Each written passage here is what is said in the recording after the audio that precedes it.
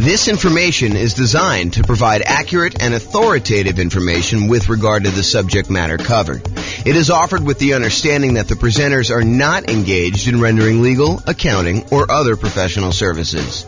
If legal advice or other expert advice is required, the services of a competent professional should be sought.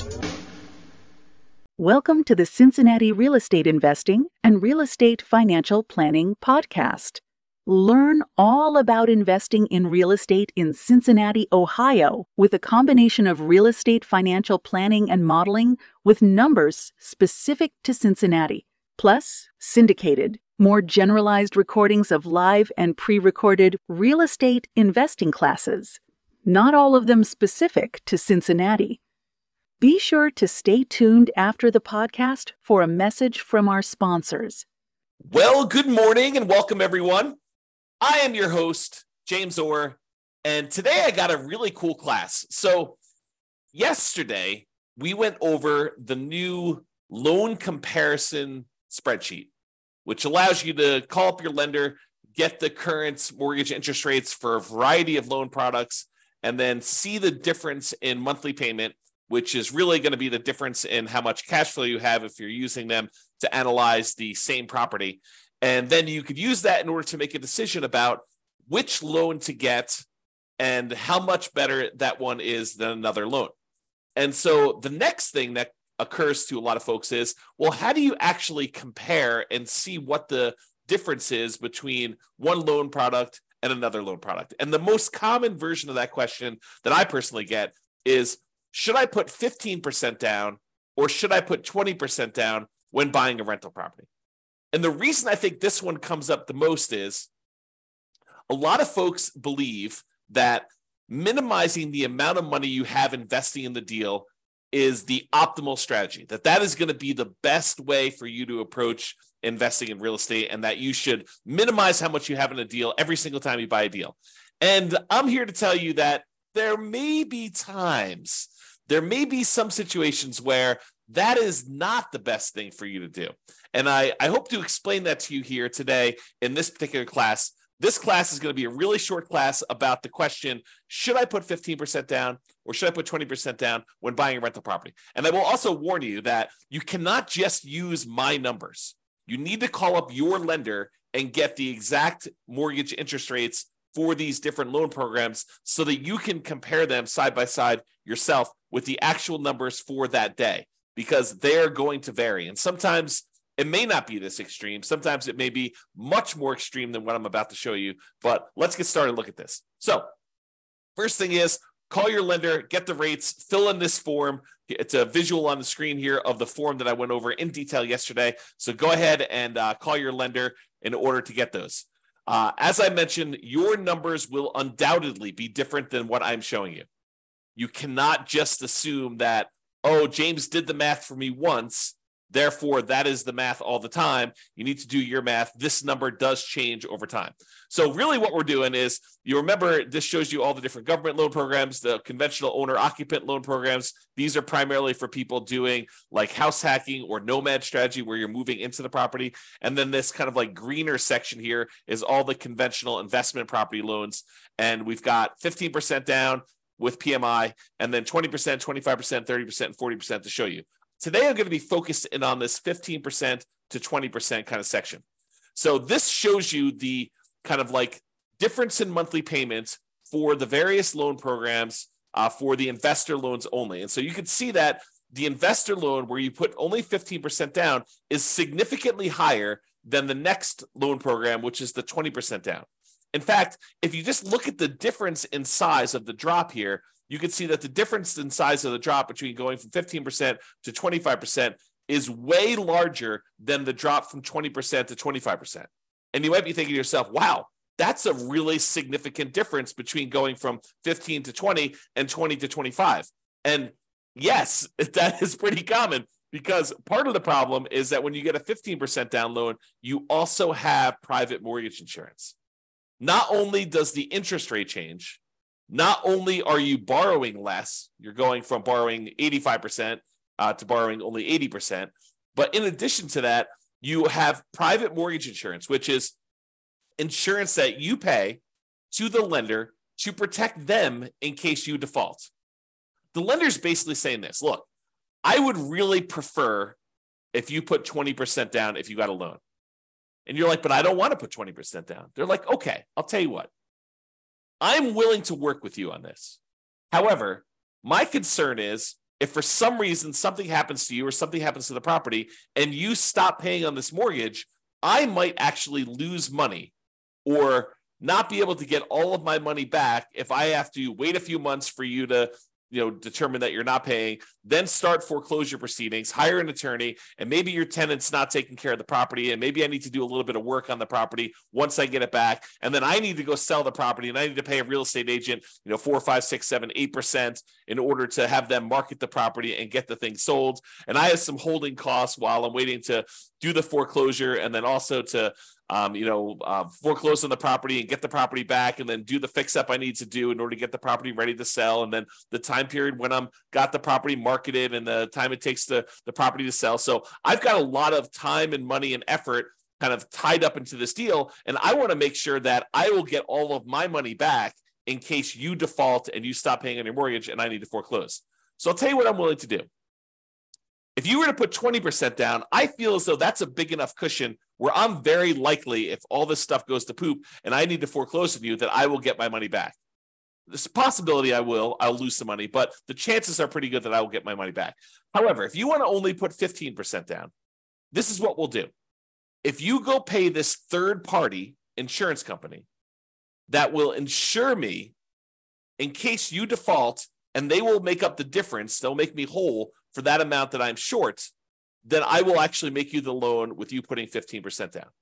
And so they say, you pay this third-party insurance company, you're paying them, you're going to pay them a fee to protect me. And that's what PMI is. If you put 20% down, you don't have private mortgage insurance, PMI. If you put less than 20% down, the lender's like, hey, look, I'm willing to make you this higher risk loan, but I want you to protect me in the process, okay? And so that's one of the things that's going on here. Let's look at the payment difference. I've just zoomed in on that loan comparison spreadsheet, and I'm just looking at the 15% down and the 20% column. It tells you the amount you put down, the amount of the loan that you're getting, the difference between those two. There's also a note in here about how many points there were. When I called up, there were actually points to get these rates.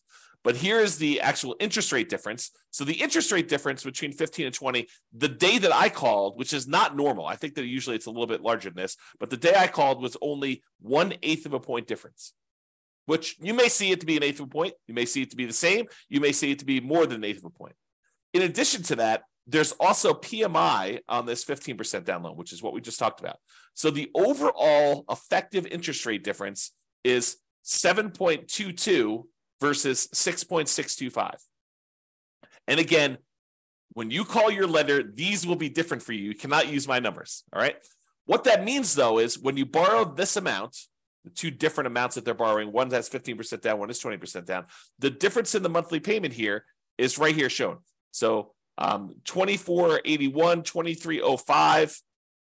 Basically, the difference here between those two shows you the number here. And so 50% down versus 20% down payment. The difference in cash flow between 15% down and 20% down is $326 a month. That's a big difference. It's a difference between that $3,062 and $2,736, $326 difference. So if you annualize that, multiply it by 12, you get $3,912 per year. So you'd get $3,912 more per year for putting 5% more of the purchase price down.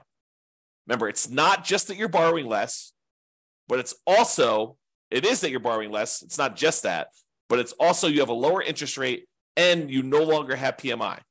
So for the extra $22,500, which is 5% of the purchase price in this case, that you put down, you earn $3,912 per year more, which is a 17.39% return on the extra down payment.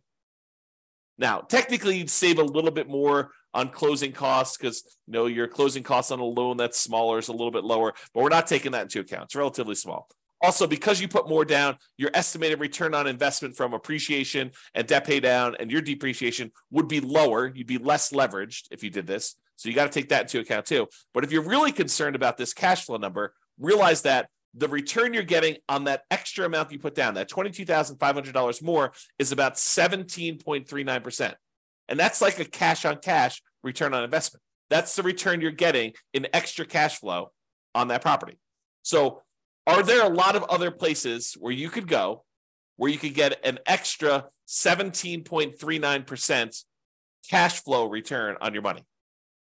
Yeah, sure. If you buy a rental property, typically it's more than 17%, but part of that is like deferred return. It's like your cash later return, your appreciation and your debt pay down return. This is really all about cash now. It's money in your hand from cash flow. So 17.39%.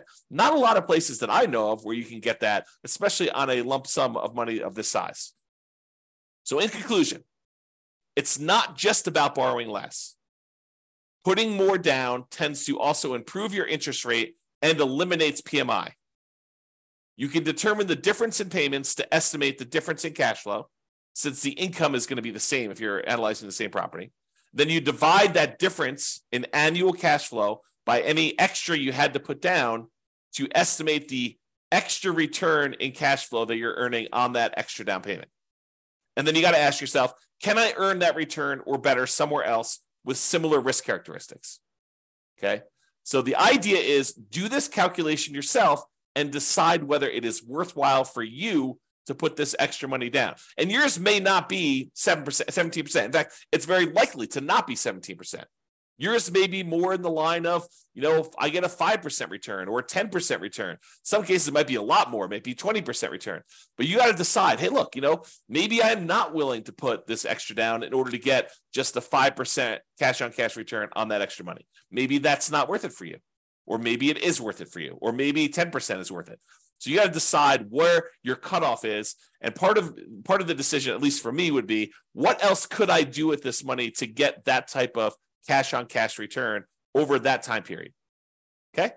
That's all I got for you. Hope you enjoyed this very short mini class on whether you should put 25% or 15% or 20% down. I will also tell you that this is a common question. The next most common question is 20 to 25. And I think most people don't even ask me about that one. I have to show them why it's advantageous for them to sometimes go from 20 to 25, because the interest rate bump between those two is usually pretty significant. So same thing applies, though, if you're thinking about 20 or 25%, is you run the math and say, this is what my payment is at 20, this is what it is at 25%, this is how much extra I had to put down, and figure out what the difference is, figure out what the return is on that extra 5% down to see if it's worthwhile for you. That's all I got for you. This has been James Orr. Have a great day. Bye-bye, everybody. With home prices up, mortgage interest rates up, and rents up, but not quite enough to counteract the higher prices and interest rates. Cash flow on rental properties in Cincinnati is harder than ever. Book a call with the Real Estate Financial Planner to apply our proprietary 88 strategies to improve cash flow on your rentals. See the show notes for a link to schedule your call and improve your cash flow today. If you're a real estate agent, lender, or professional in Cincinnati that wants to help our real estate investor listeners, consider reaching out to learn about collaboration opportunities with this podcast.